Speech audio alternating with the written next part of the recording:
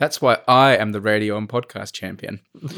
How could anyone ever forget that you're the radio and podcast champion? I can't. I'm looking at my little microphone trophy you gave me right now. Pro tip for England. If you have a heat wave that happens every year for about 2.5, maybe 3 months, that's not a heat wave. That's summer. That's what summer is. Annual heat wave that they don't understand. Oh, I don't know. This year has just been one of the worst years where not the worst year in terms of heat, but the worst year in terms of me having to listen to English people explain that they don't have summers and this is just a freak occurrence and it doesn't make sense to outfit any of their buildings with air conditioning. Like, I know I've complained about this in the past, but this year, this summer, I really feel like I'm losing my freaking mind over this. And just earlier today, I was in an argument with an English person who was like, oh, what an unusual heat wave we're having. I'm like, listen, I've lived here for a decade. Every summer, summer, it's just like this since the first summer when I arrived. And I remember laying on the floor of my apartment, sweating and simply not moving and waiting for what I then, like a fool, believed was the heat wave to pass. But it's not a heat wave. It's just every summer, and the city's not built for it. I've decided it's like some kind of self-propaganda that English people do to themselves, where they just want to believe that all of England is like northern Scotland all the time. Like, they just want to believe it. And so every year when the weather is the same in the summer, which is hot in mid to upper 80s like it is today, it's like pushing 90 in London, which is an ungodly temperature, they still want to believe that it's a freakish occurrence. But it happens every year for 10 years at least. This is summer, English people. You need to build infrastructure to deal with it. Well, technically, if you look at the statistics, this has been a heat wave. I only partly agree with you, but I do partly agree with you. Okay, why do you partly unagree with me? Because we are in the middle of something quite exceptional. Are we? It feels like it's every summer, though. This is the heatiest heat wave that I can remember, and I think the numbers flesh that out. I've never seen the grass so dried out as it is now. It's like Australia at the moment, all the grass is so yellow and brown. It's because of the length of it without rain. Like, you do get heat, but normally it gets broken up occasionally, but because it hasn't been broken up, everything's dying at the moment. But England is exceptionally poorly equipped to deal with the mildest deviation from what it considers to be normal weather. Whether it's wind or rain or heat or anything. Like, the whole country just grinds to a halt. And they always find new things to go wrong. It's like there's a government department for coming up with clever things that can go wrong because of weather, like melting train tracks and weird problems with leaves. And like every year there's a new thing that I'm like, I didn't even know that could be a problem. And yet because the temperature's deviated by 1 degree or the wind has gone 5 miles per hour faster than it should have, like everything goes wrong. It's a country living on the edge when it comes to weather. It really is. It really is. It feels like we've built all of our infrastructure to handle like a plus or minus 5 degree variance and a plus or minus a couple knots wind speed and plus or minus a couple millimeters of rain. And if it goes beyond that, it's just a total disaster. This is a famous trait of English people, though. I can't remember all the details, and I should because it's part of Australian folklore. But when the first settlers from England went to Australia, they packed as if they were going to be going to England. They packed like warm and cold clothes and all the different types of seeds and things and that they took. And they arrived in Australia, and then they planted all their crops based on what they would do in England, even though they were in a different hemisphere. And they went through years and years of hardship because they couldn't accept that weather changes and like different things happen with weather. So it's just an English thing, I think. So I guess what you're saying to me is that I'm not going to be able to convince English people that you need to install central air conditioning systems in your retail centers across the country. You don't think I'm going to be able to convince them that this is a necessary thing? No. But also, English people love talking about weather, right? It's probably their favourite thing to talk about, either that or transport and travel on the roads. They love talking about it, and English people love to whinge and complain. So this is like an absolute perfect storm because they can complain about weather. That's bliss for them. I almost think they don't improve the infrastructure because it would reduce their opportunities to whinge about the weather.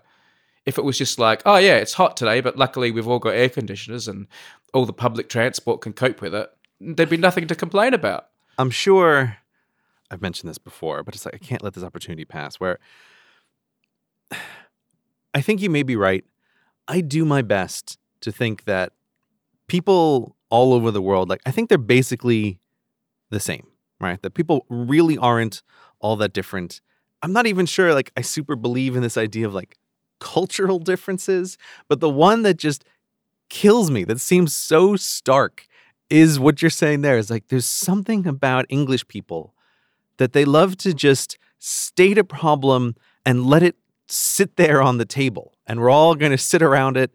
We're all going to sit around the table and we're going to talk about that problem. And when you go to America, there really is just much more of a can-do attitude of like, hey, there's a problem. What could we do about this problem? Let's propose solutions. Hey, maybe someone can take action. At a bare minimum, someone can sweep this problem off of the table. And now it's on the floor, but at least it's not in our face all the time. Yeah. I try to think that people are the same everywhere. And I think that mostly holds true. No. But there is something about English people versus Americans in the can-do-itiveness that is clearly different and sort of drives me crazy sometimes. Yeah. I mean, I do think people are culturally different, and that difference you point out is definitely true. I mean, how do you think Australians rate on the can-do-itiveness scale? They've got to be like on the American side. That's my impression anyway. Yeah, Australians are can-do, and Australians are also hard as nails. Right. For example, right, I come from Adelaide. Adelaide can get really, really hot in the summer. Like in the summer, you could have consecutive days in the 40s Celsius. Like I'm talking well into the hundreds here, Fahrenheit. Mm-hmm. And that's just normal. And I lived there and I worked there. And when I used to work at the newspaper, I used to have to wear like, you know, business trousers and a shirt, and I wore a tie every day. Mm-hmm. And I often walked to work. I remember when I lived in the city, I had like a 15, 20-minute walk to work sometimes. And when I went out on jobs and stories, I had to go outside and work outside in like clothing that you wouldn't ideally wear in hot weather. And I have zero memory of the heat ever being a massive problem or something you would talk about. It was just a thing. But now that I live in England and I've been experiencing this heat wave, even I'm talking about it all the time.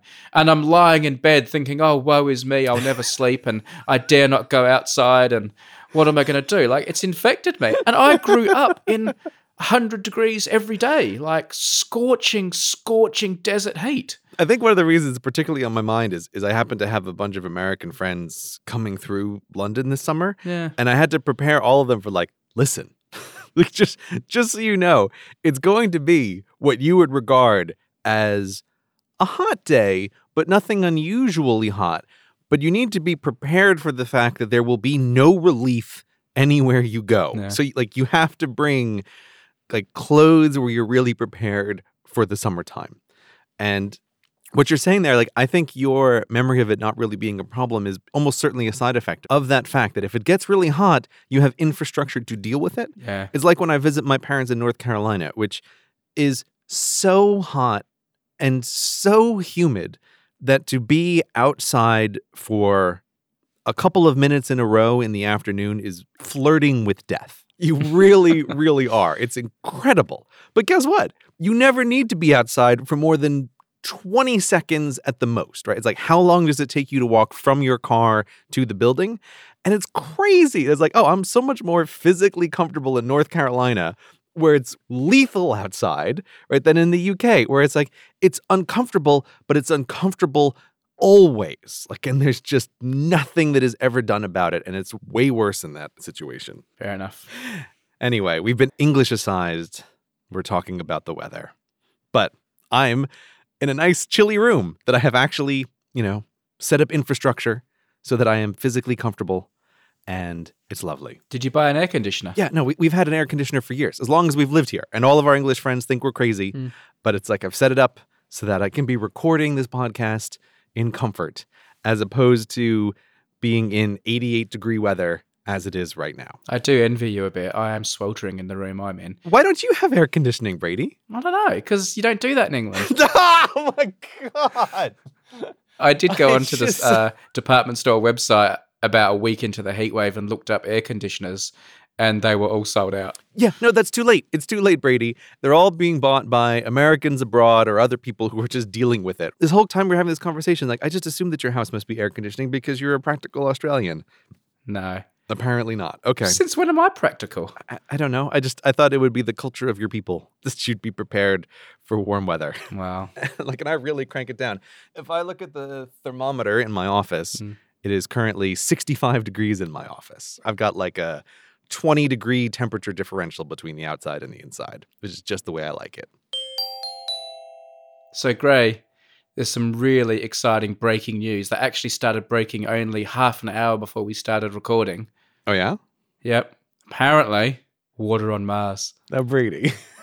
It's awesome. My Twitter timeline has lit up like a slightly orange-hued Christmas tree. You know what's crazy about this? Yes, I do. We've discussed this topic a number of times. I know we've discussed the water on Mars thing. That's the whole joke. But I'm sitting here right now unable to remember what the verdict was from any of those previous conversations about, like, has water been discovered on Mars? Like, I don't remember. I'm guessing not. It's Groundhog Day. It's ridiculous. And every time, this time it's different. Okay. What's different about it this time? What's different about the late breaking news this time, Brady? Well, I don't think it is that different. Supposedly, like, this time there's actual water and it's not just evidence that there was water there in the past. But dig a little deeper.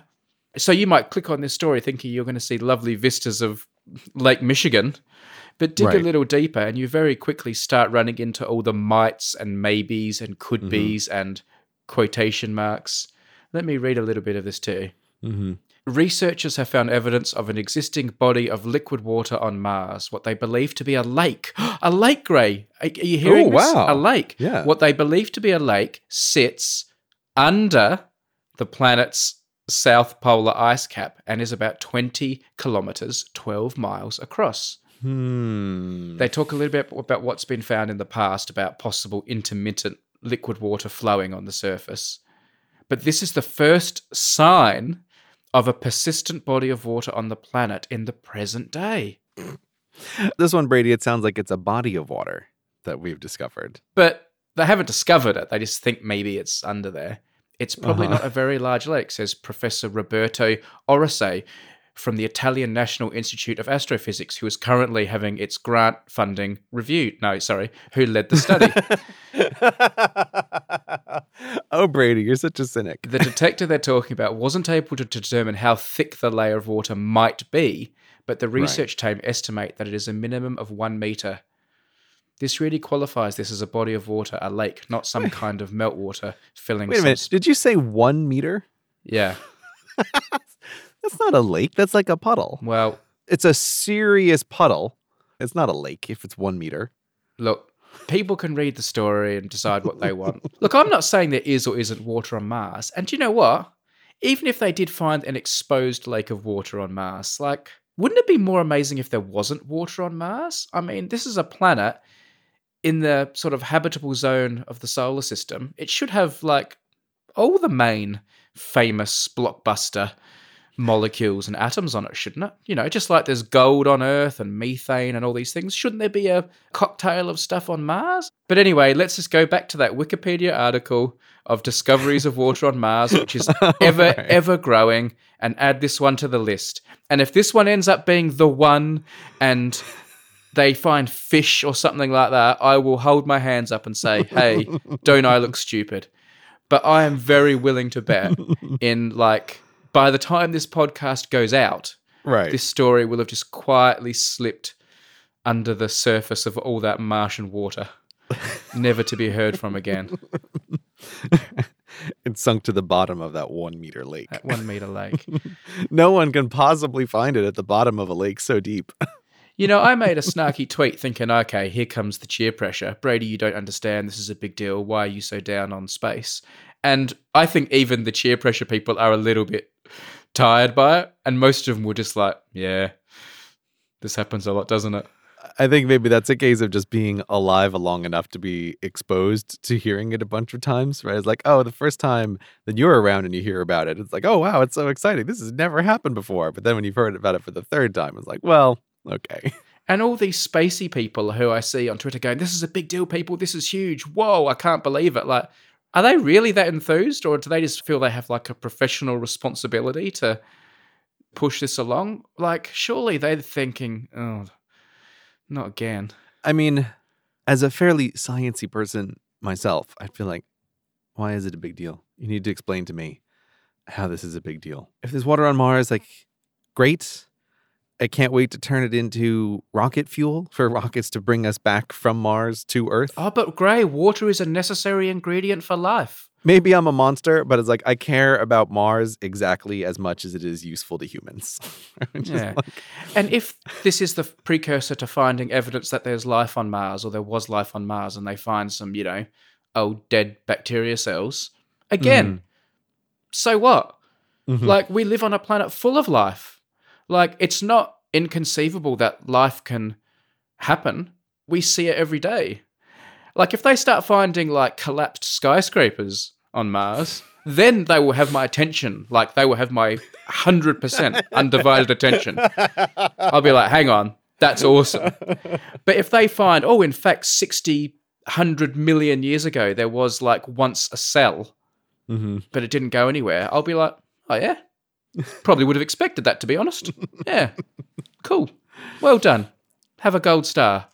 But it's not going to be like, oh my goodness, shut the Vatican. Like, everything you think is true is no longer true. It'll just be, okay, yeah, cool. What next? Brady, I feel like you have become, over time, a more cynical man about this sort of stuff because of the cheer pressure. Like, I do agree with you. I'm with you on a lot of this stuff.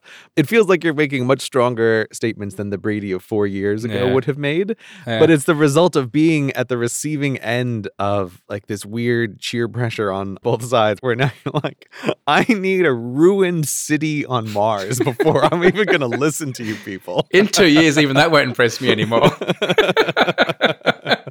A ruined city? Ah, well, I would have expected that. Yeah.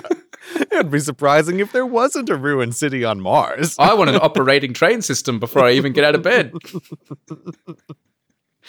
See, this is what happens, people. If, like, you get too much cheer pressure, too much promotion, it has the opposite effect. Yeah. You become inoculated to it. It's like, my amazement has been depleted. You spent my amazement too early. That's a sad way to think about it, but it is kind of true. Got to keep your powder dry. This is a PR war you guys are in. Yeah, but the problem is, like, everybody's part of the PR thing. Like, this is like a different version of people standing up first to try to get off the airplane, right? Mm-hmm. That when you have fewer places that can coordinate, everybody wants to try to grab the headlines that they're the person who's found water on Mars, or vertebrates on Mars, or an abandoned city on Mars. Like, everybody wants to stand up and be the person to get that. And then it becomes like, well, because everybody's talking about it's like, I care so much less. And the threshold for excitement is much, much higher as a result of, like, the increased noise and increased war for human time and attention. And the thing that makes it worse in this day and age of social media is not only, do the people making the announcement want the attention and the clicks and the eyeballs, and the media organizations reporting it and writing stories about it want the attention and want the eyeballs, but the whole world wants to be the person who breaks the news to their followers with the retweet, or with the pithy comment with the retweet. This is a big deal, guys. Have a look at this. So it's not just that I went to the BBC website and I was like, oh, wow, this is a cracking story. That's really interesting. But then everywhere I turn on the internet, my Facebooks and my Twitters and things like that, everywhere you look, everyone's yelling at you like they're the one breaking the news to you. So it's like, oh, okay, like, shut up.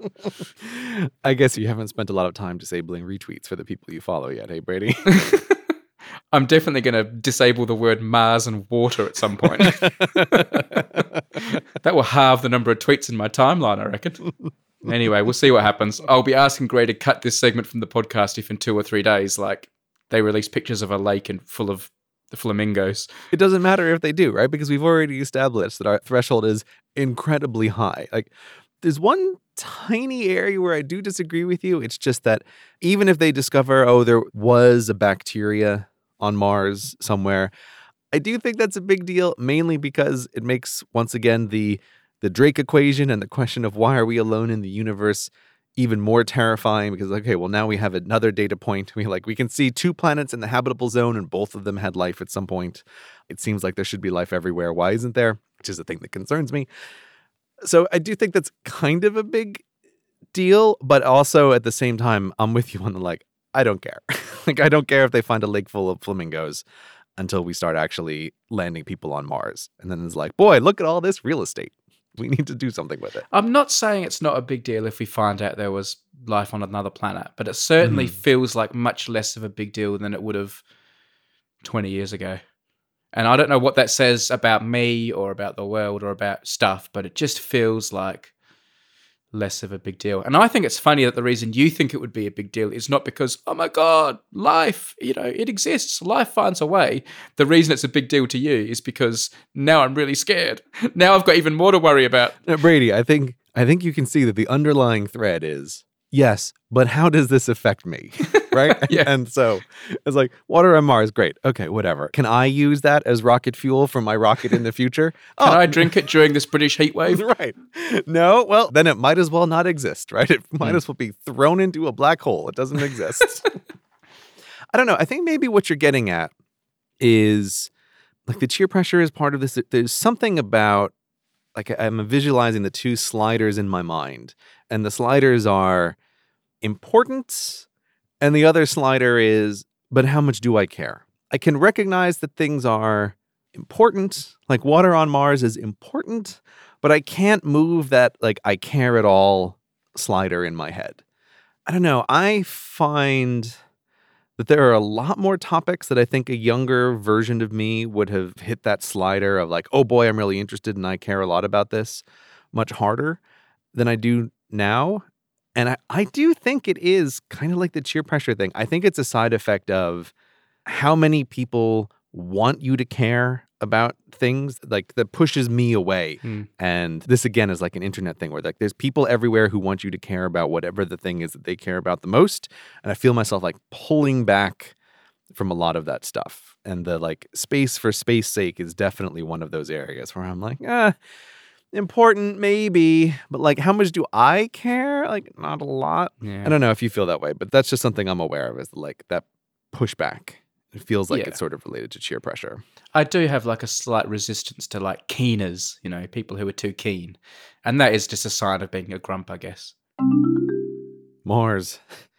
What could we use it for? This other planet nearby. Doesn't sound like there's a lot of water there. Doesn't sound like there's life there. Just seems like another rock orbiting the habitable zone of our star. Maybe that's what we could use Mars for. It's in the habitable zone. We could get humans living on Mars. Because right now, humans only live on one planet. And one is none.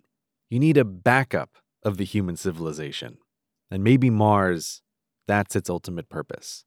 To be Earth's backup.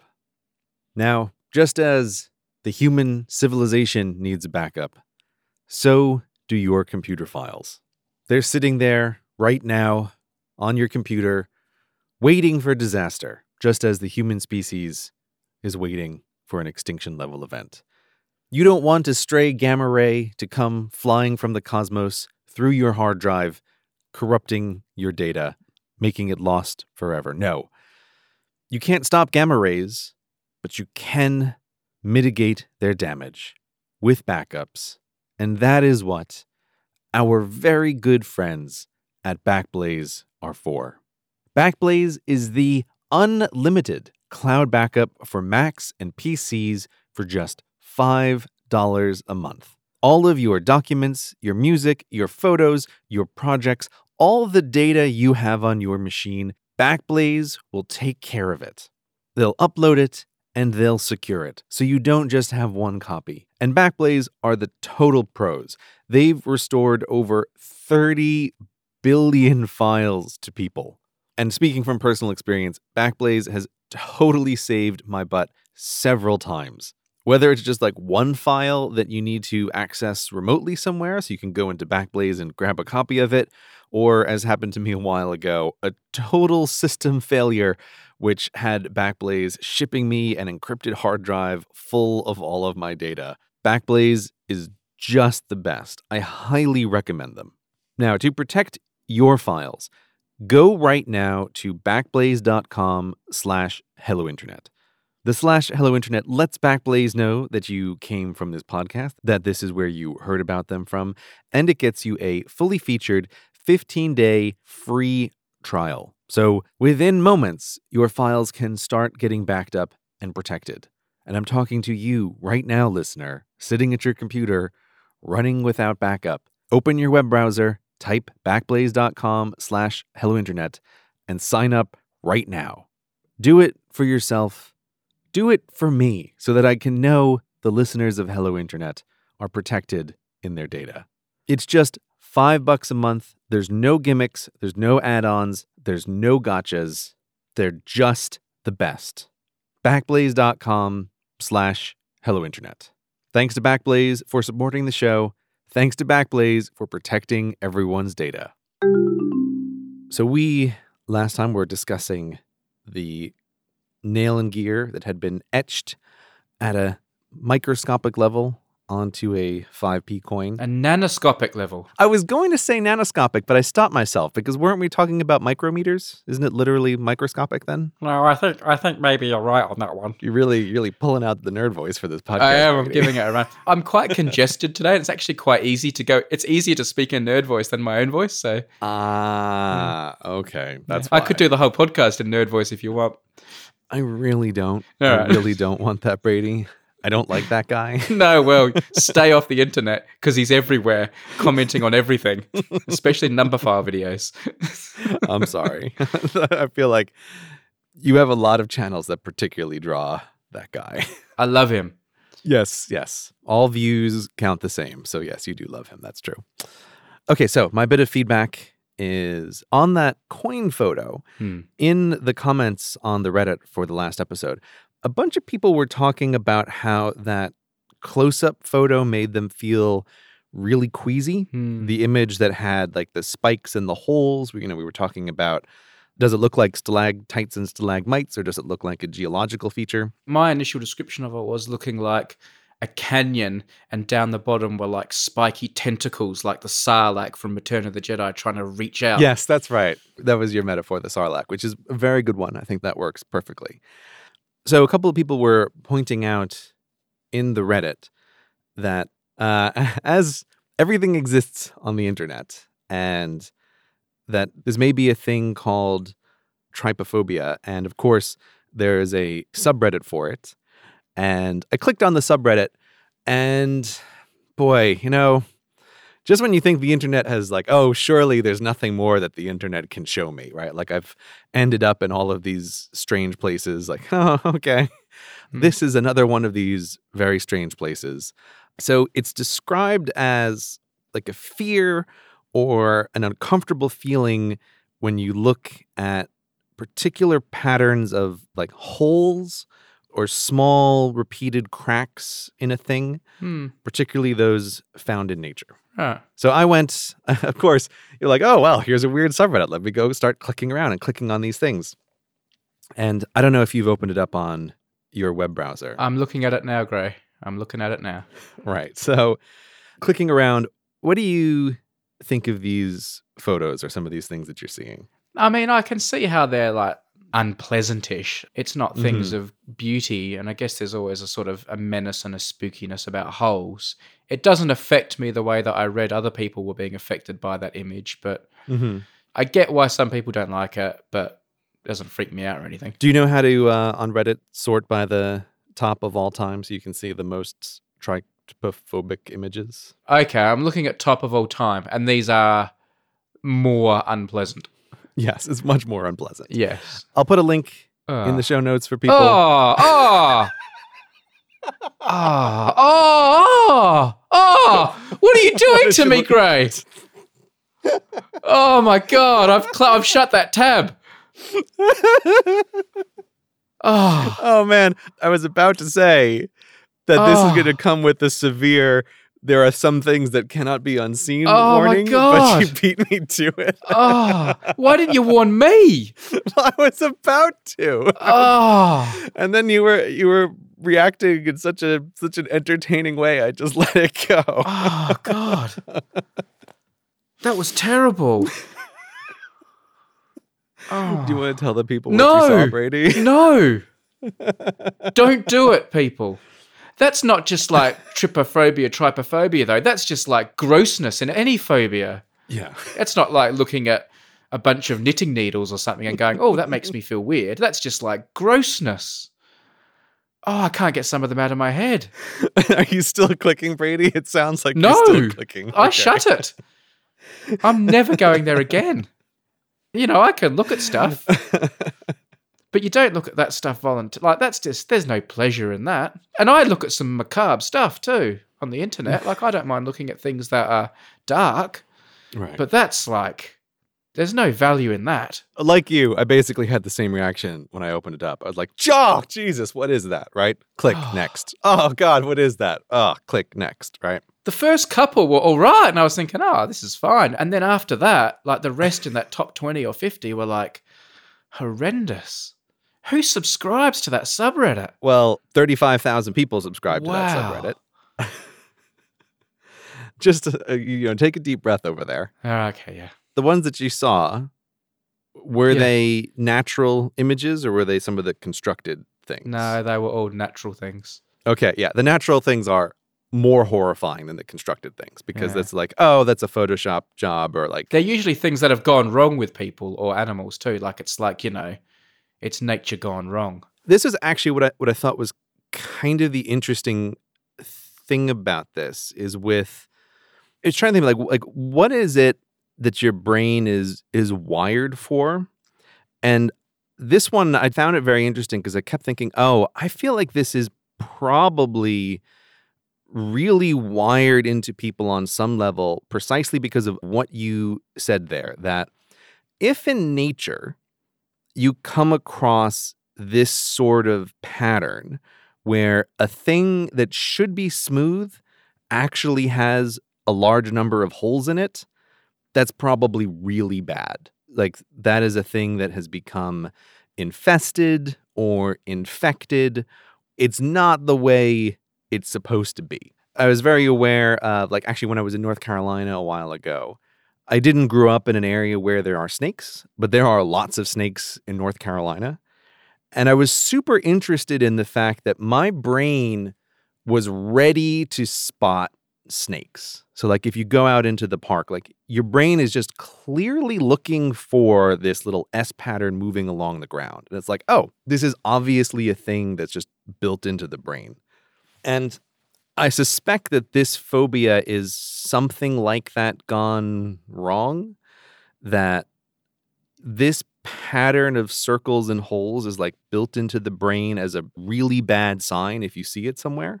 And then I can see that this gets transferred to people when they look at the nail and gear that is made out of these little, holes in a surface, that it's like they feel uncomfortable because it's this same pattern. And I'm going to give you an example of one. This is not a gross one. This one I'll put in the show notes because I think it's like a safe for work version of this. It's a woman who's done this makeup job on her face. And it's not a gross makeup job. She's just made it look like her face is sort of a bookshelf, like with things placed in the shelf on her head. And it's like, man, looking at that, it just feels so uncomfortable to look at. And I think it's the same thing because, like, if you came across someone who had lots of holes in their face, like, it's probably a really bad sign, in the natural world. And like they might be infected or have some kind of other problem. Yeah, but if you came across someone with a bunch of spikes on their face or even one weird thing on their face, like, I agree with everything you just said, Gray. Like, it all made sense. And clearly this trypophobia or trypophobia or whatever it's called is definitely a thing because it certainly triggered a lot of people. But when I was watching those extreme ones and I had that reaction that I had, I don't think that was trypophobia or trypophobia or anything being brought out in me. It was when something else was added to it that it became gross. Like when I see a bunch of holes in some skin, I'm like, okay, there's a bunch of holes in the skin. But then when a whole bunch of like worms or pus or something suddenly comes squirting out of it, that's just like gross. Well, it is also just the idea of why is a thing gross, or like why is a thing repulsive? Like in the same way that you say, like, why is a thing beautiful? There's something in your brain that's looking for patterns out in the world. The traditional one is like things are beautiful when they're symmetrical, and probably we find symmetrical people more attractive because it means that their genes were expressed properly, like that there wasn't a transcoding error in reproducing their face, and like symmetry is a hard thing to do. I think even for some of the gross ones, it kind of raises this interesting question of you find a thing gross, but why? And the answer is almost certainly because like the gross thing is bad news in the past, right? Even when you say there, it's like pus. Why is pus so gross? Because it's bad news. Like it's super bad news in the past. Okay. But I was just going to mention, like, I had the absolute strangest experience because there's one more, which is not gross. That makeup one, by the way, I've been staring at the whole time we've been talking. I'm absolutely mesmerized by it. I love it. It's an amazing makeup job. Yeah. I find it very uncomfortable to look at. Like, obviously, the notion of this woman having a whole bunch of holes gouged into her face seems disturbing for a few seconds, but then you just appreciate it as like almost pretty. All right, now I'm looking at the other one. This is a bunch of holes that have been poked into some coconut flesh, but because the coconut has had all the brown hair pulled away from it, so like the coconut skin is almost like skin colored. It kind of almost looks like you're seeing through some human skin to a bone. The caption says it looks like a knee.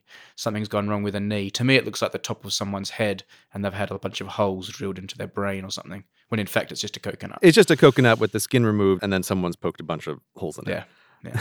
I came across this image and this was one of the like strangest experiences I've had in a while seeing this image because, and I know you'll love this, Brady, this image is straight out of my dreams. All right. You know how like people have various recurring dreams. The famous one that I used to think was like a joke until I realized like, oh, people really do have this dream is the like, oh, you show up to school naked dream, right? Which I never had and I thought was like, is this a joke?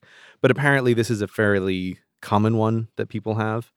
Or like teeth falling out of your head or something else. Oh, I have those ones, yeah. Yeah, I have the teeth falling out of my head one too, which is like, even if I think about it, I can think about what that feeling is like. But man, this one is like, this is straight out of my dreams. Whereas like I have had recurring dreams where there's problems with my knees and they're getting holes in them exactly like this. Wow. Interesting. I don't like to talk about dreams, obviously. I don't think that there's any point to it. But I thought it was interesting, and it's what got me started down this whole road of like, why would that be a thing that your brain even thinks about?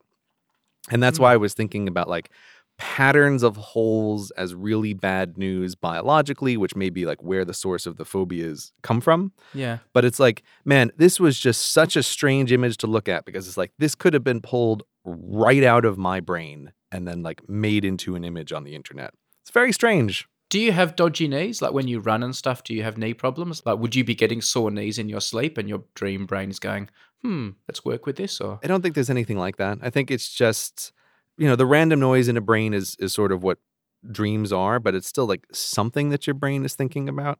Yeah. In the same way that I suspect dreams like losing your teeth. Like it's a thing that, again, super bad news in the past if you lose your teeth, and then it's just like something that brains think about. So, but I'm pretty sure that most people who have those teeth dreams are clenching their teeth in their sleep. I don't know. I hope you enjoyed your little trip down trypophobia land. I most certainly didn't. I'll put a link in the show notes with a big warning for people before they click it so that you don't befall the same fate as Brady. Don't click it, people, and I'll tell you why. There's no merit to it. You're listening to someone who will watch things about plane crashes and disasters and things until the cows come home. Like, I will look at dark stuff because it's interesting. There was no merit to this. Only bad will come from this. Yeah, I can back Brady up on that one.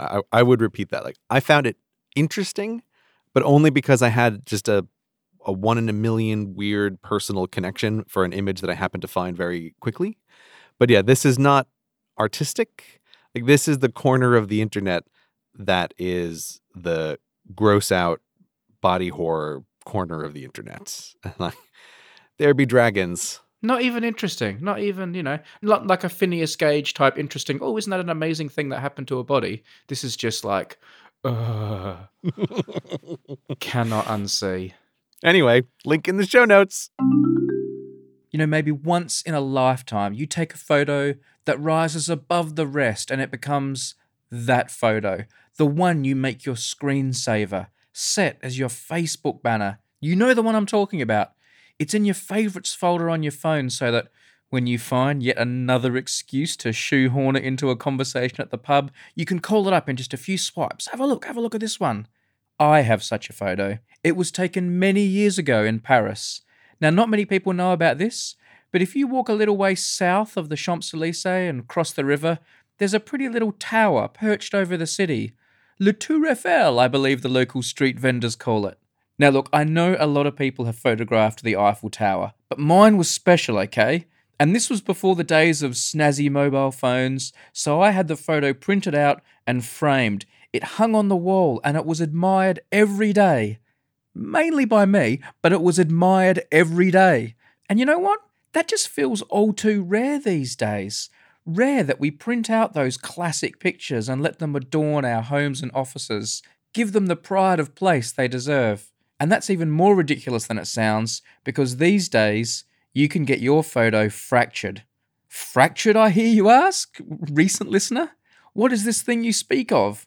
Well, if you're new to the show, you might not know fracturing is a process whereby your photo is printed onto a piece of glass, all ready to hang on the wall, complete with foam backing and a wall hanger. No frames necessary, gorgeous, ready to go, straight out of the box. It's all done at a factory in Gainesville, Florida. Now, I speak from personal experience, these make great gifts for other people or for yourself. You can choose all sorts of shapes and sizes, upload your picture to the website, press a few buttons, and then it arrives at your house. And if you want a discount on your first order, go to fractureme.com/HI. That's a discount on your first order, and when you get there, there'll be a quick one-question survey so you can tell the Fracture folk you came from Hello Internet. Don't forget to give us a little nod, that helps us too. Check the website, Tims. It does a far better job of explaining fractures than I do.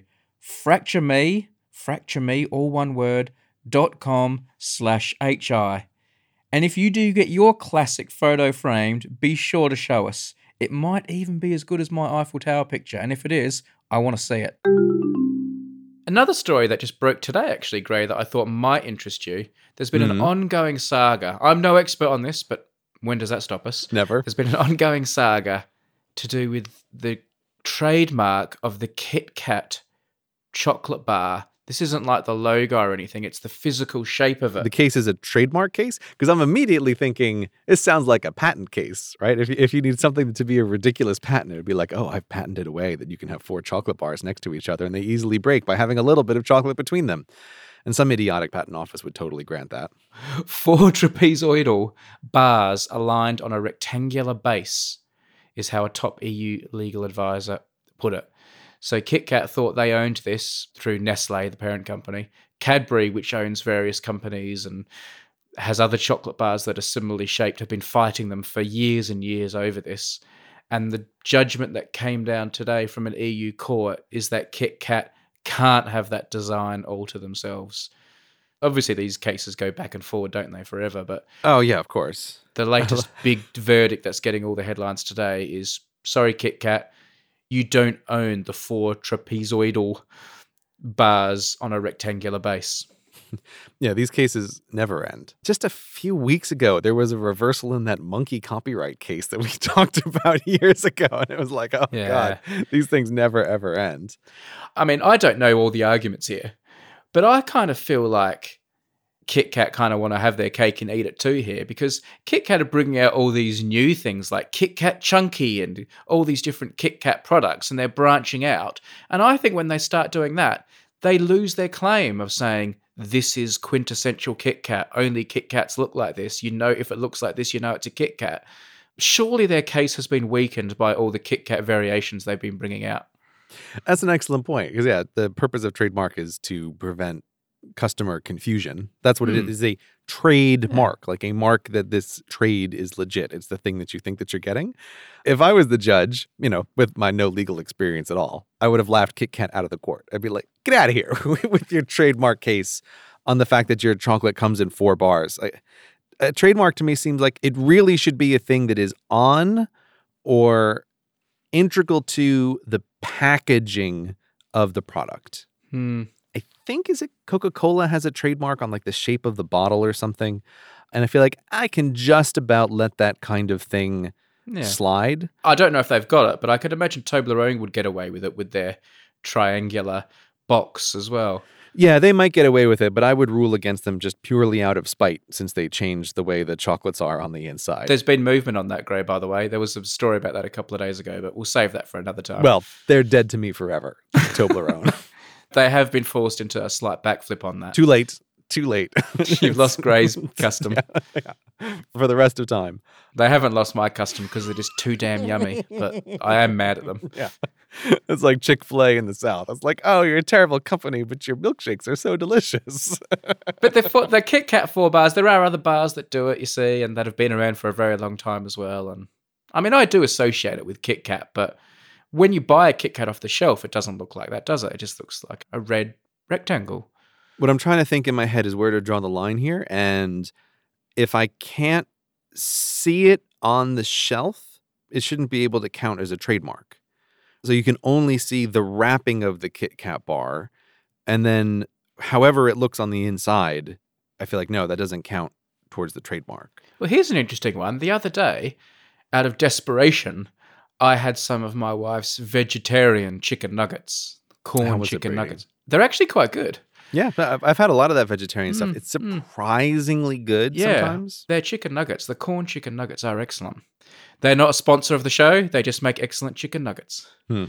But interestingly, they have given their chicken nuggets the same, what I presume are arbitrary shapes that McDonald's use for their chicken nuggets. You know, those 2 or 3 distinctive shapes that chicken nuggets come in. I only just recently learned this. I never really thought about it before, but yeah, I didn't realize that there's whatever it is, there's 4 particular shapes that the chicken nuggets come in. And they seem to have copied it or replicated it in some way because they looked just like McDonald's chicken nuggets. Obviously, McDonald's hasn't got the trademark on those 4 shapes. It's not part of the packaging.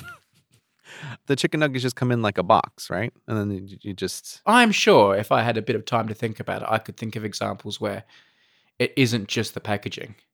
Like the actual shape of the product itself is trademarkable. Well, okay, I think maybe not trademarkable, but copyrightable. Case in point, animal crackers, right? Those little animal crackers, individually, they're like a little piece of art. So maybe you could copyright the animal cracker design, but a trademark is just like a totally different thing. Like no one else can sell animal-looking crackers. And it's like, no, you can come up with your own animal designs and you can copyright them. But yeah, no, the chicken nuggets, I think they come in a box. Nope, I wouldn't give that to McDonald's. I'm glad that Kit Kat has been ruled against here. I'm reading about these chicken nuggets. I've seen them described different ways. It's the bell, the bow tie, the bowl, and the boot. Or here I see the bell, the bowl, the bone, and the boot. So the bow tie could also be called the bone by the looks of it. Bell, bow tie, bowl, and boot. Who doesn't like the boot most of all? It's the least symmetrical one, isn't it? That one always feels like the treat when you're having chicken McNuggets and you're taking them out. When you get the boot, that feels like, that's my favourite. Surely you're the same. I mean, it's been a long time since I've had chicken nuggets. Yeah. It's been a very long time. But I'm also now realizing that the boot is the one that tricked me into feeling like the chicken McNuggets were much more like chicken pieces than what they actually are. Yeah. Precisely because it's unsymmetrical, it's a bit like, oh, this must be a chicken wing. Well, you feel like you're getting a little bit of extra oh, there's a bit of extra chicken on this one. And when you eat the boot, do you eat the booty toe part first or the top of the boot first? Where would you bite into the boot first? And what part do you dip into the sauce? I dip toe first and then bite the toe first. No sauces. I did no sauces. And I held it by the little handle bit and ate the big bit and then the little bit. Oh, so you would hold it by the toe and bite the Yeah. top of the boot? No. Oh, no. No. I like that our chicken nugget eating is the exact opposite. Yeah. Well, would you expect anything else? Yeah, I hope McDonald's has a copyright on that boot shape. I don't know. I think the corn chicken nuggets are adopting the boot, if my memory serves. Well, how can you tell if it's a chicken McNugget or a corn vegetable impersonator? This is what trademark is for. It's very interesting. The intellectual property stuff matters. You know, it's what more and more of the economy is. That's why these fights happen over this stuff. We can't have nugget booting going on, can we? No, we can't. We can't. It's boot booting. Oh, Brady. So, Gray, as you well know, quite often I end up staying in London over Christmas for various work reasons. Mhm. And what we would normally do is hire like a nice house through like a nice website where people put up their houses when they're away over Right. Christmas. And we've used one or two companies over the last few years. And you have been to these houses because you often come and join us on Boxing Day. So you know these are like, they're nice houses. And It's a very nice thing that we do sometimes, Brady. I'm always happy when it works out and we get to spend Boxing Day together. so it looks like I may be in a similar situation this Christmas. So we've started looking for a house. And we went through one of the usual companies we go to. Now, the issue is we have our two dogs, Right. Lulu and Audrey, who are both very clean and nice dogs, but they are dogs. And because people are putting their houses up, I understand maybe some people don't want dogs in their house. It is their decision. Some people allow it, some people don't. So we're trying to find a house we like where the owners are okay with dogs, and we always get there in the end. The company that we go through, though, for the first time this year, has kind of like outraged me a little bit Mm-hmm. because they say if the owner says you can have dogs, that's good, but you will have to pay a non-negotiable cleaning fee afterwards, after the dogs have been. And that's not uncommon as well. So I thought, okay. You know what the cleaning fee is? £700, nearly $1,000. That's And we're like, that's ridiculous. And they came back with this like, people might be allergic to dogs, so we've got to do this like super thorough clean. But I mean, you could clean a space telescope for less money than that, I reckon. Like $1,000. Like if it was like a couple of $100, maybe I'd think, oh, that's steep, but fair enough. You want to do a good job. But I just thought that was absolutely ridiculous. I had a little bit of a rant on Twitter about it because I was disappointed. I was disappointed by this, and I thought it was anti-dog. I mean, basically, they're saying don't bring your dogs. I think they're being hostile to dogs. And then some people will say, oh, people, you don't understand people with allergies to dogs. This is a big deal. Fair enough. And by the way, if the people who own the house are allergic to dogs, I hope they're not letting dogs in their house. And I hope they're saying you can't bring your dogs. But using this allergy card, people have dog allergies. This is serious business. Don't get me wrong. Allergies are a serious business. But we don't spend $1,000 cleaning every single place a dog walks into in society. Like, we have to manage these things and be reasonable about it. And you have places dogs can go and places they can't. But saying you can only bring your dogs if you pay $1,000 afterwards to clean this place, I don't know. I spend a lot of my life a little bit disappointed by people's attitudes to dogs. And I get that some people don't like dogs, and I'm absolutely fine with that. But I think sometimes the anti-dog lobby does my head in. Can you imagine if they said you can only bring your human baby if you pay us $1,000 afterwards? well, Brady. I know people aren't allergic to babies, but Well, babies have other problems. like I can assure you, little kids are going to make a bigger mess than my thimble-sized Chihuahua and my greyhound that will lie in the corner the whole time, too scared to move. Do they have rules against peanuts? Yeah, there's a $2,000 fee if you want to eat peanuts in the house. If allergies is the argument, that's what they should be having, right? But they don't have that. They don't have a peanut check in the house. They only have a dog check in the house. I should reply to the company and say that. Am I allowed to bring peanuts? Yeah. And if they say yes, I'm going to say, gotcha. Right. Yeah. You can totally say that because that's what it is. That's anti-dog bias. I mean, Brady, since Mr. Chompers has come into my life, Yeah. let's just say my mind has been awoken to the anti-dog prejudice and discrimination everywhere in our society. Oh, yeah. If you're at work, if your dog is sick and you call up work and say, I've got a problem because my dog is sick, they'll laugh you out of the room. But dogs get sick. Dogs need care and to go to the vet. Yes. But if someone calls up and says, my child is sick, well, don't come back to work for a year. It's fine. You know, I know that humans are more important than dogs. Humans are more important to me than dogs. But the anti-dogness... It's crazy. Someone has a child. They get months off from work to take care of that child. You get a new puppy. You ask for time off from work to help raise it. They're not going to give you that time. Yeah, exactly. I'm not saying we should give people dog leave, but what I'm saying is we have, as a species, domesticated this species and made it a big part of our lives. And even if you don't like dogs, I think you're partly accountable for looking after them. Just like I'm partly accountable for looking after human babies that I haven't brought into the world. I have an accountability and I accept that, you know. Man, I love this. This is spiraled like immediately to this civilization-wide problem. That wasn't my plan. That wasn't my plan. Everything in my brain is saying abort. but I love it. It's like we won't possibly talk about it on the show because it's too fraught of an issue. But for 100% sure, they're like, there should be a thread that keeps civilization together where like you could take care of or reprimand children that aren't yours in a public environment. But like, boy, you certainly can't if you don't want to go to prison. I'm not suggesting that. Right. Well, just move right along from that and keep on going. But no, it's big scale. Like, I agree with you. I have said many times in the show, I think that dogs are in a unique place. They're basically like a symbiotic creature with humans and they're everywhere. And having Mr. Chompers around, one of the things, it's such a minor thing, but I do sometimes get annoyed by, like, there's a bunch of, like, local corner shops, like, where I would run errands, like, not a big supermarket, but, like, a little store that just has stuff. And sometimes, like, if I'm coming home and I have Mr. Chompers and I just need to get some milk or whatever, it's like, I can understand that maybe you don't want dogs in the store, but it always strikes me strange. It's like, but I can hold this dog in one arm and be in and out in 2 seconds. Like, I can grab the milk, I can hand you the money, and I can go. And it's incredible to me how on my like walking route, there's nowhere that I can go to get milk where the shop owner won't be like, get that dog out of my store. It's like, but I'm holding him in my arms. Like, I'm not bringing a pack of Malamutes in here, like, to shed all over the place. Like, and I know it's illegal to have dogs in food preparation areas. Like, there are laws about this, and fair enough. But I had a shop near me that was like that. And when Audrey was a tiny, tiny puppy, like tiny, she just didn't know anything about the world.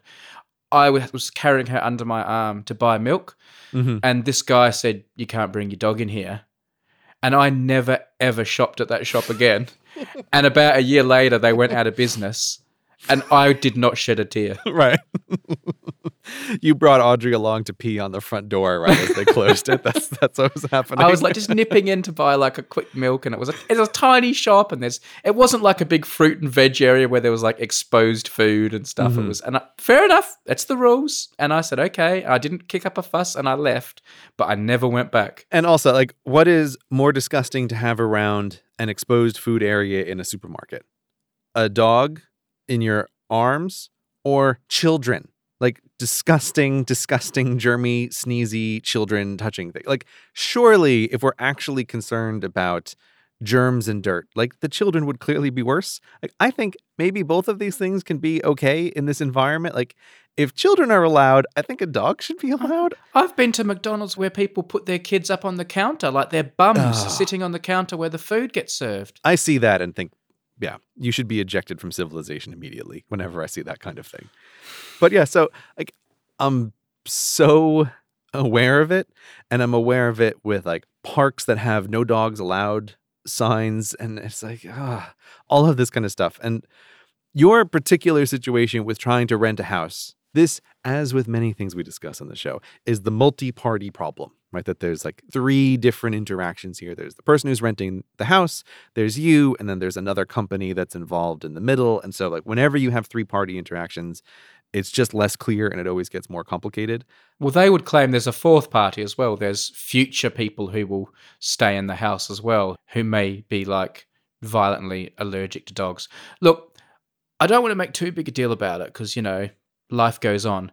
And I am willing to pay extra for dogs because society has deemed dogs dirty and require extra cleaning. And I'm okay with that. And by the way, if my dogs did make a mess, I would pay £700 in a second because I would think, wow, that's really bad.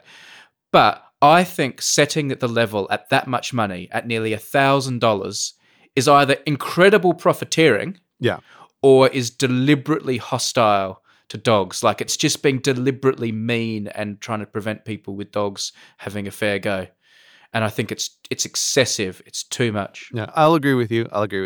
It almost feels like, why don't you just say dogs are not allowed? That's clearly what you're going for. Oh, it costs £10,000 to clean up after your dog.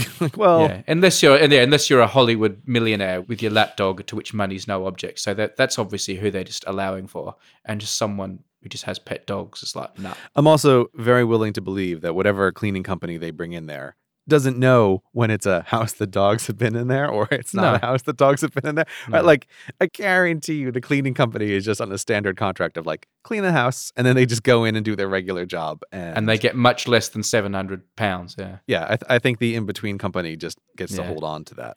They just get to hold on to that amount. But yeah, I am with you, Brady. I think the anti-dog sentiment in the world is too much.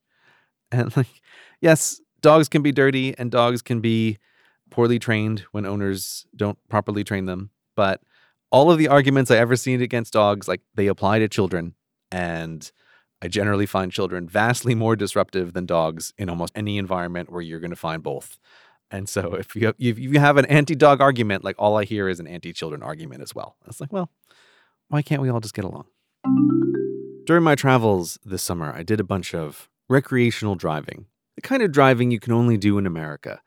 Down a beautiful highway, through a stunning national park. America is a place where you just can't beat the driving. And one of the things that makes these trips just fantastic is doing the drive while listening to an audiobook. I have very many pleasant memories of listening to particular books in particular locations on trips while driving. It's just fantastic. Audiobooks are great companions when you're traveling at all times, but particularly when you're driving. There's something just super nice about it. Then I have a great recommendation that I found this summer for you. But of course, where to get audiobooks from? Where is the most convenient, best location? Well, there's only one answer, and that is Audible. Audible has just an unmatched selection of audiobooks for you to listen to, covering everything you could possibly want to read. And one of the things that I really love about Audible, and that has become increasingly important to me over time, is their integration with Kindle ebooks. You can be listening to your audiobook and at any point in time just open up the ebook version and the whole thing just syncs the locations together. So you'll be on the same page on your ebook as you are where you're listening to the audiobook. This makes things like highlighting relevant sections super duper easy. And a thing that I just never thought that I would do, but I actually do a surprising amount, is it lets you switch between, do you want to be reading this book now, or do you want to listen to this book in audio format? I think it's just a great feature. I really love it. Now, Audible is offering Hello Internet listeners a free audiobook with a 30-day membership trial.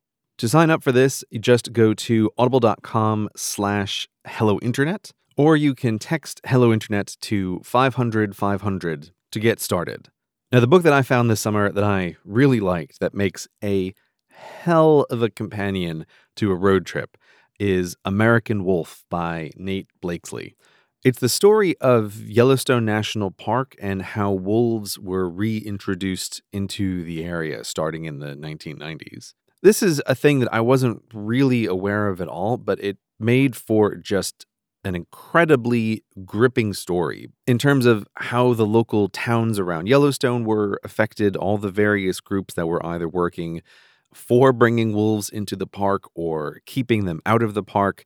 And then, of course, the lives of the wolves themselves. It's just a really stunning listen. And it was also narrated by Mark Bramhall, who's an audiobook narrator I'm really growing to like. He's done a few things I've listened to now, and they're just great. So my recommendation for an audiobook to start your trial with is, again, American Wolf by Nate Blakesley. And once again, to get that audiobook for free with a 30-day trial membership, just go to audible.com/hellointernet or text Hello Internet to 500 500. Thanks to Audible for supporting Hello Internet, and thanks to Audible for many, many hours of keeping me company while driving. So, Brady, as the professional YouTubers that we are, or at least that one of us is. Wait, hang on, which one are you talking about? I literally don't know who you're complimenting and who you're besmirching there. How could that even be a question about which one of us is the professional YouTuber and which one of us is not the professional YouTuber? I don't think there could possibly be any question about that. I think you go into it with a more professional attitude. I have perhaps a more professional output. I feel like that is almost very kind of you to say. Yeah. You're like the person who spends weeks and weeks preparing their outfit for the dance. I'm the person who actually goes to the dance. Yeah, well, for the most part, I've been going to the summer now, where it's like not much happens during the summer. Yeah. Well, it's a heat wave. I'm not surprised. It is. Yeah, it's a heat wave. No one can do anything during a heat wave. You so badly want to make that video, but all the metal work around you's melting and yeah, if only. Yeah. But so, as professional YouTubers, there's news about the YouTube, which sometimes I feel like we need to discuss. And this time, there is news about YouTube News, which is that you may remember we discussed a few episodes ago that YouTube was concerned about the problem of fake news on their platform. And that they were going to try to instigate a few things to... I don't even know how to say it, but I guess from their perspective, they want to have people hear true news as opposed to fake news. Why are you saying that with like a question mark in your voice? Like, I'm mentally kind of getting ahead of myself here because the reason that there is a question mark there is the fundamental problem I have with YouTube in particular getting involved in this stuff is it to me just feels like YouTube gets to decide what is the true news that they want people to hear, right? And it's like, okay, well, I don't know exactly how I feel about that. I feel that it's a sort of a complicated thing. But that aside, YouTube is launching this $25 million program, which they are categorizing as part of their goal to fight fake news. And it's just a very strange thing that they seem to be doing. They're spending this money and they're talking about using it to bring together news organizations and media experts to advise YouTube on their new features. And they're giving money to organizations to help them with their video production capabilities. Like, I don't know what this is. I don't quite understand what their goal is or like what are the actionable items that they're trying to achieve here. Like, they have this strange YouTube channel, which is like the News Lab at Google, that has a very sad number of views on their videos. And they're just talking about like trying to increase the quality of journalism like globally with their $25 million and trying to improve it on YouTube. And how come they haven't called me? Former News Corporation BBC journalist turned YouTuber. They've never picked up the phone to me. I'm here, guys, sitting in a really hot room in England. I wanted to raise this to your attention, partly because I actually think that is a legitimate question. Because if you are YouTube, you have homegrown people who work in the news business, And like reading through some of the press reports and then like watching some of the YouTube videos on this, they're all focused on this idea of like journalism is really struggling in the world. And so we're going to give them money to do stuff, right? So it's like we're doubling down on the thing that isn't doing very well. And it's like, but there are people on YouTube who have experience in this world and who also have success on YouTube. Why isn't YouTube reaching out to them and instead is going to like the traditional media that's having the very problem? I don't know. Like, I just don't understand what they're trying to achieve here. And I was just genuinely wondering, like, as someone who has worked as a journalist and someone who also has experience on YouTube and someone who's more familiar with like the problem of real news versus fake news. Let's say that YouTube put you in charge of this. They're like, here, we have this multi-million-dollar fund and we're trying to increase the quality of journalism online. Go. What do you think could be done to try to achieve that goal? Well, here's where I'm going to massively disappoint you, and this is why they probably shouldn't call me. Right. And that is, I feel very ill-equipped to deal with this problem. And actually, funnily enough, I was just thinking this a few hours ago because I was listening to some talk radio in the car, and they were talking about the huge problem of fake news on Facebook. And I do think fake news is a really big problem, and I would love to see it somehow being dealt with.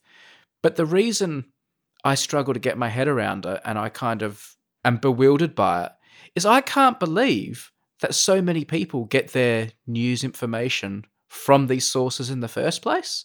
Like, there's this huge problem of fake news on Facebook, and everyone's reading all these news stories on Facebook and think they're true. And I'm thinking, who on earth is using Facebook as their, like, source of news? Like, the same place they're going to look at the pictures of Auntie Maureen's new cupcakes and Cousin Jimmy's trip to the beach is also the place they're going to find out big, important things about the world. Like, I know news organizations have a presence on Facebook, but it just seems like the wrong place to be getting your news information to start with. So I don't have a very good understanding of this environment because the fact that people are even doing it is bizarre to me. And the first thing I would be saying is, don't use Facebook as your source of news, you numpties. And probably I would say the same thing about YouTube. Like, I know there are good quality news sources on YouTube and Facebook for that matter, I guess, but Pew News. It just seems like a polluted place to be getting your information. Like, if everyone who was drinking at a watering hole started dropping dead, I would say, hey, maybe we should all stop drinking from that watering hole and go get our water from that lovely clean river over there where we've been getting water for hundreds of years and we seem to have been getting by all right. And yet everyone's going and drinking from this stinking watering hole all the time and then saying, we need to fix this watering hole. I'm a bit perplexed by it. What would I do on YouTube about news? I don't know. Yeah, you could have good news sources, but people are still going to get delivered the cruddy stuff because the algorithm rewards crud. I think the problem's probably more algorithmic than content related. The thing with fake news that you're finding strange is that the people are getting their news from Facebook. That's what you're saying there. But like, may I suggest that perhaps what it is that like that is their only source of news in the sense that they are not going to a newspaper or going to a TV news. Yeah. It's more a side effect of Facebook has taken up a huge portion of their time and attention. And that's just where their information about the world is coming through, right? Okay. Yeah, I hear you. And you're right, Gray. Here's my answer then. I have got my answer. Mm-hmm. This is just me thinking on the fly. So this may not be a good idea. I think the solution is human curation of news. Mm-hmm. Because all of the sources of news that love them or hate them, I think are better in some ways, are human curated. You mentioned TV news. Right. It's curated every night by an editor. Newspapers, curated by editors. Mm-hmm. You know, I'm not saying that these institutions are flawless. Of course they're not. We've discussed this many times. Yeah. But like, I think they're better than what these algorithms are doing on Facebook. I think you need to have a corner of these platforms that are human curated for all the problems that come with human curation. So I think the algorithm should still decide whether or not you're getting a CGP Grey video or the latest cat falling down the stairs and things like that. To a certain extent, as we've talked about before, no human can curate that waterfall. Mm-hmm.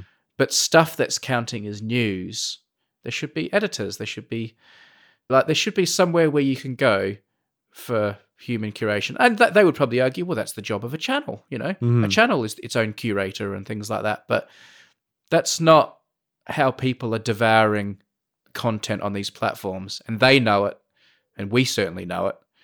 Everyone else knows it. You don't go to a channel each day like you do on TV, on YouTube. You just go to a front page or Right. recommendation bars and things like that. So all the news sources that I think have any hope in the world do seem to have sensible humans in charge. And I know you're a big advocate of robots and algorithms and humans need not apply, but at the moment, they're just not good enough at it. I'm not going to disagree with you there. That I think it's a very interesting question about, could you possibly try to have an algorithm that could figure out which news is correct? And let's say the answer to that question is yes.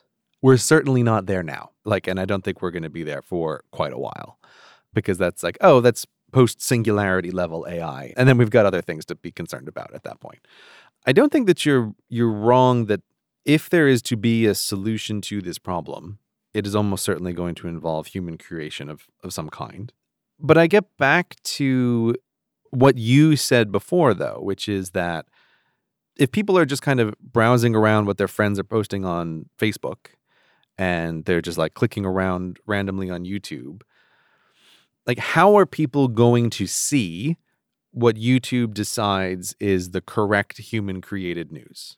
Yeah, you're right. And if they have the news tab or the news corner where they have their nice, neat, curated, trustworthy news, no one's going to go there because they're too busy looking at cats falling downstairs and then stumbling over the new Flat Earth video. That's what I'm wondering is how do you get people to do the thing? I don't know. Whenever I hear these sorts of projects, I can never help but immediately start thinking, how would you know when you have succeeded at this task? And what are your initial action items for this thing?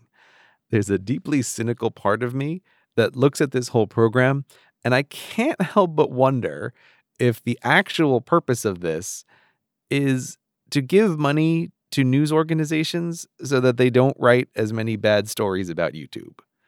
Because I can't see, what is the thing that's going to happen here? Okay, you're going to give money to this list of news organizations, these traditional media organizations, so that they can improve their video production teams to put more videos on the YouTube. So you think this is basically pork? I'm not saying it's pork. I'm saying it smells like pork to me, right? It's got a porky kind of smell. Yeah. As I was digging around into it, the YouTube News thing is a subset of a bigger Google News project, it's the same thing, but at one order of magnitude larger. Right. Google's giving money to news organizations because they're seriously concerned about the quality of journalism and they want journalism to be better. And it's nobody, not even me, is on the other side of, oh, I want journalism to be worse. No, everybody wants journalism to be better. But what could you do? What are your action steps? And there's just this fundamental problem that a thing that is true and unsensationalized or unmanipulated is always going to lose out to a thing that is more sensationalized. That's practically a tautology. That's what sensationalism means. It's the thing that gets more views than the boring version. I mean, don't get me wrong. I mean, YouTube has given me money years ago to seed and start things like Numberphile. And I think a channel like Numberphile exists because Google put a little bit of money into it at the start to help it get it on its feet, and then it becomes self-sufficient. So I do think them putting money into projects can have positive outcomes. So I don't think it's bad that they are giving money to news organizations to train their staff to make better videos and things like that. But it's a tiny, tiny speck. I'll pause you there. And the reason why it smells porky to me is, I don't know the details of your situation exactly, but I suspect that you already had educational channels that were like clearly getting views when YouTube gave you money. Yeah. And that to me is almost like what venture capital investing is. It's like, here's a thing that has some success. Can we accelerate its success through money? Right? Yeah. And what makes this smell kind of porky to me is even in all of their own press materials, it's like, oh, the journalism business is in real bad shape. Like viewer numbers are down and they're losing money. It's like, now we're putting money into a thing that's going down. I just find that interesting and counter to it. Like, I don't think your millions of dollars are going to make video production at any of these companies significantly better. I don't think that money is necessarily the bottleneck in that problem. I think talent is the bottleneck in that problem. And one of the things that the internet has done is given talented people many more options about what they want to do with their lives and their careers than working inside of an organization. Also, these big media organizations don't really want to be on YouTube. Yeah. They want all the money for themselves. They think they can sell the advertising for more, which sometimes they can. They want to keep all of it, not share it with Google. Like deep down, these organizations don't want to be putting videos on YouTube. They're desperate to put them on their own players that they're monetizing or behind their paywalls. Yeah, I mean, there was one little comment in one of the articles about this that I couldn't track it down to an official YouTube statement about it. But it did mention that YouTube is building a custom player that these media organizations can use, that they can put on their own site, that lets them keep, quote, all the ad revenue. I was wondering about that. I was like, wait a minute, do you mean all the ad revenue, like all of the ad revenue, or like the 60-40 split that we get with YouTube? Like, oh, can I get access to your special player? Oh, no, of course not. I can't. That's not the way that's going to work. But I can see it, though, because every time I talk with friends of mine who work in mainstream media and I say to them, you guys should be using YouTube more. It's where people are going. It's where all the viewers are. It's like they just glaze over. Like, nah, why do they get 40%? We want it all. We don't want to be on them. We want them gone. But that's also why, like, something about this does smell a little porky to me. YouTube and Google are directly giving money to, the organizations that have caused them a lot of problems over the past years. Laundered through this quote marks video training program. That's basically what it feels like. And I find it really interesting that, and going through the history of this podcast, like that's one of the things that I have been the most wrong about is I was like, oh, this problem with YouTube's ad, this is going to blow right over, right? It's like, boy, did that not. And it's like the traditional media has caused YouTube just so much trouble. And then I look at this program where Google and YouTube are like, hey, we're going to reach out because we really think this industry needs a lot of money and a lot of help. I don't understand what is really actionable here. I don't understand how, even if they give them money and they make amazing videos, how are people going to end up even seeing them in any way that doesn't end up just being YouTube has some news tab or that they tremendously promote them, which then, I don't know, as a creator on the platform, I think lots of creators on the platform would feel real disgruntled if YouTube is heavily putting its thumb on the scale for here are the videos that are news that we think are the quality true news that you should watch. I just don't see how this works out well. The problem is, and this is like going back to first principles here and beyond what we're even talking about, is that reporting and finding and getting news is really, really labor, time, and money intensive. Mm-hmm. Like you need big organizations to do this. And those organizations, therefore, need to make big money. And to make big money in news, normally, unless you're the BBC, you need lots of advertising revenue. And now that everything's fragmented small because of online video, there's no big behemoths. All the big behemoths are dying because they haven't got enough money. And there's no one left to make the news. And all your other small players that are coming on the scene, your new hip upstarts that want to break into news on YouTube, have got this massive problem that they either have to just regurgitate what they're reading on the internet anyway, so it's not original journalism, or they have to do original journalism and get in a plane and go away for 3 weeks to some war zone and make one video. And one video every 3 weeks doesn't make you enough money to sustain a life on YouTube. Yeah. So unfortunately, the old media system of giant, huge news organizations that cost a fortune but make a fortune in advertising was actually quite a good model for reporting and getting news.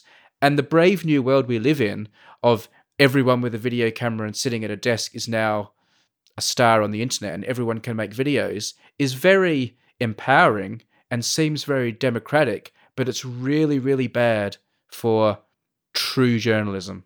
It's really bad for it. And it has created this vacuum into which people can just make crap up. Yeah. It's like one of the downsides of this new world we live in. A new world, which, by the way, has been great for me. I make a living in it. So it's weird for me to complain about it, but we sometimes talk about the downsides. I think this is a really big downside, and it was almost inevitable. Yeah, and again, looking at this funding program, I don't see any mention of we're going to give this to big media organizations so that they can fund long-term, intensive, investigative research projects for their teams, right? Like, no, we're doing this for video training on the YouTube platform, which again seems like, do you care about someone spending a lot of time trying to figure out what is the truth and what is not? It doesn't seem like you do. But also, when I talk like this, I think maybe people have visions that I've got this idealistic version of media organizations where everyone's breaking Watergate or they're going undercover in Syria for 3 weeks and making this once-in-a-lifetime Pulitzer Prize-winning piece of journalism. It's much more basic than that. Like a big newspaper, like where I used to work in Adelaide, like one of my jobs, I was the city council reporter. And every day I would go and pick up the council agenda and read through it to see what the council was up to and what the stories were. And I would go and sit in the council meeting every Monday night and sit through the committee meetings and hear what was said. And, I would then come back and be a bit of a sausage factory and just churn out stories to fill pages and that. But I was there and I was independent and I wasn't taking everything from council press releases and things like that. Like I wasn't breaking world exclusive stories, but I was independent and I was there. And that's just disappearing all over the world. There's not even local newspaper journalists sitting in council meetings anymore. So when local councils are making decisions, they're putting out press releases with their spin on it. Those press releases are being picked up by some wire agency that's just churning out a wire story, and then some newspapers picking it up and putting it in.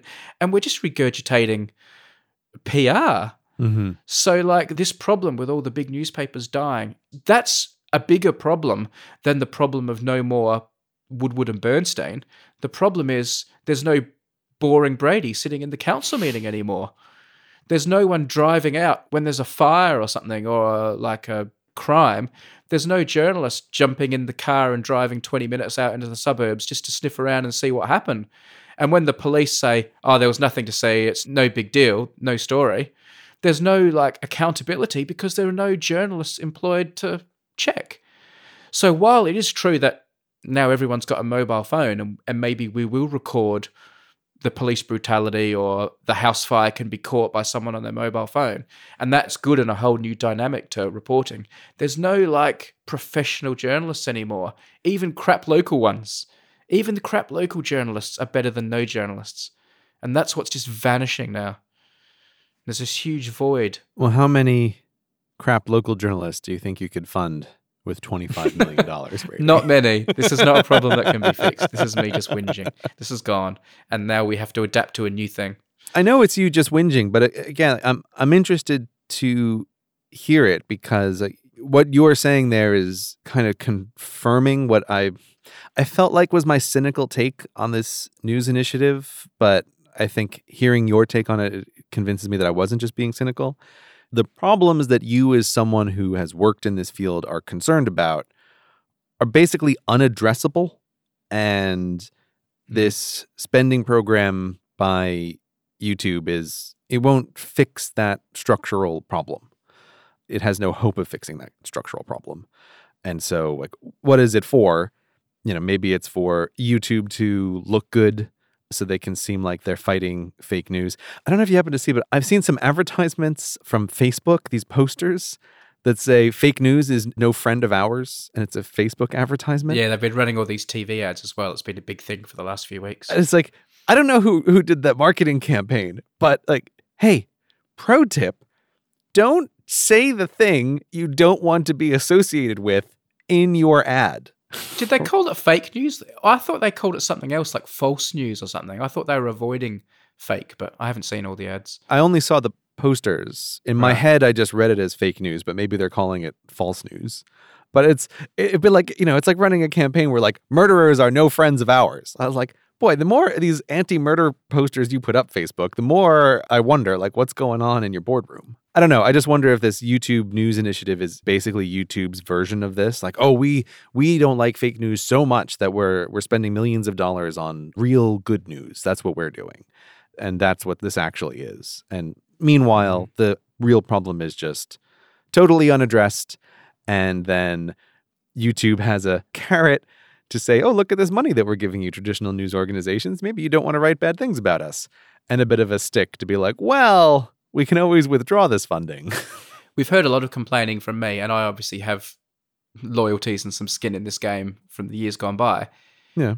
$25 million stupid projects aside, do you think fake news, false news is like a big problem for society? Or do you think it's just like something we love complaining about? Or do you think this is like, big deal problem for the world?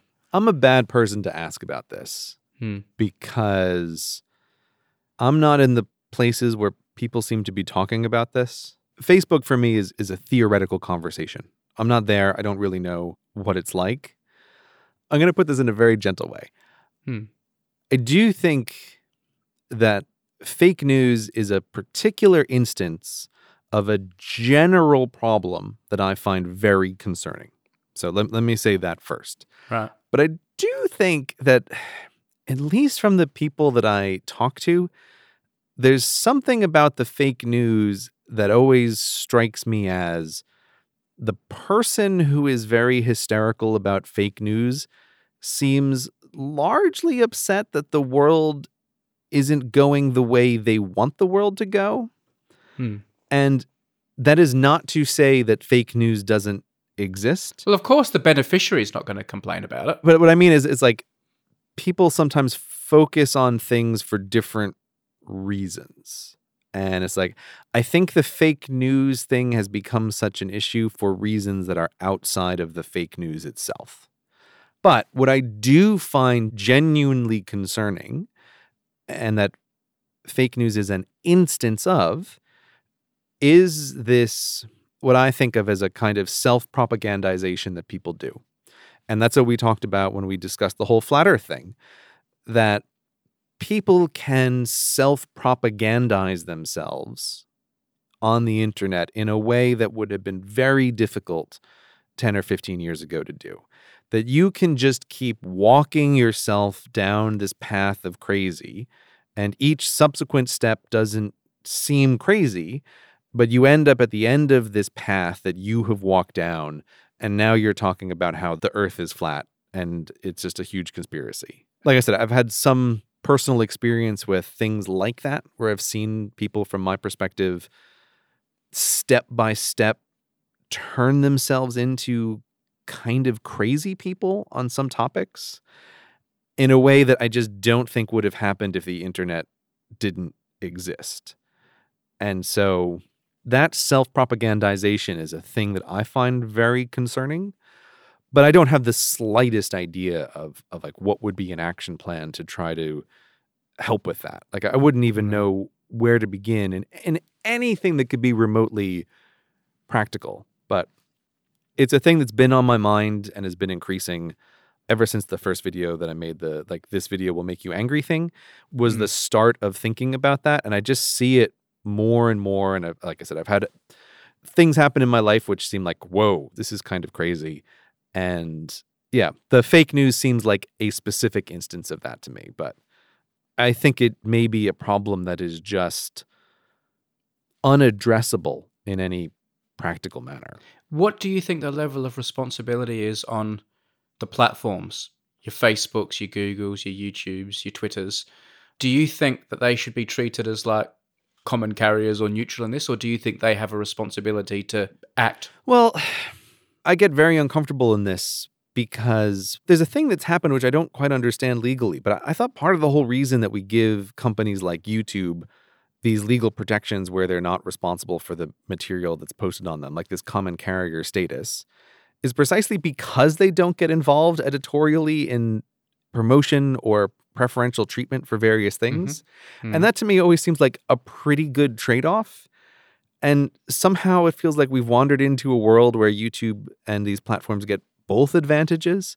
Like we still give them all of these common carrier protections, but now we're also asking them to decide how to promote various things. And I get very uncomfortable when a company like YouTube or Facebook or Twitter, I will say, even if, but maybe especially if they have good intentions, starts getting into the public opinion and reality shaping business. Again, there's no good solution here, but I find myself getting real uncomfortable. And this is the problem with my human curation suggestion, of course, as well. Oh, yeah. And it's like, I wasn't saying anything during that section, but like, I do agree with you. Like, if you want to try to find out the truth and you want to try to be running some kind of real news organization, you're going to need to have human curation.